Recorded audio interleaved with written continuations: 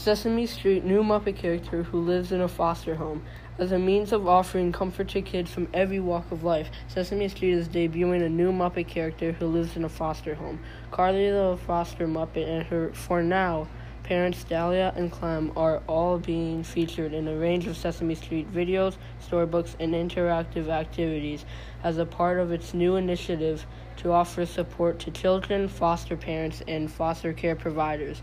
Sesame Workshop, the nonprofit educational organization behind the show, says that they are launching the initiative as part of their Sesame Street in Communities program, which provides free, easy-to-use resources for community providers and caregivers on a range of topics, including tough issues like family homelessness and traumatic experiences.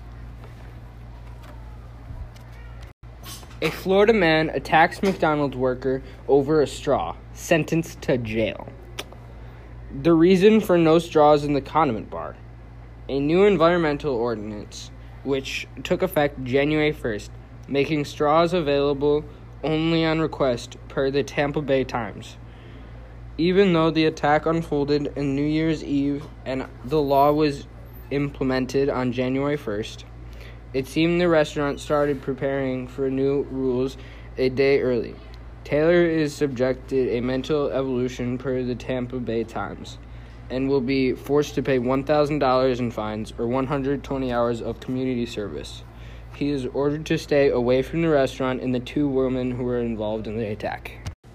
Carl Zeus here, telling you Florida man eats a bottle of Easy Cheesy while wearing a Big Bird costume. A man in Florida said that he has an obsession with the Big Bird and cheese. So one night, he wanted to spread his love over the world. Witnesses say he might have been intoxicated, but tests say he was completely normal.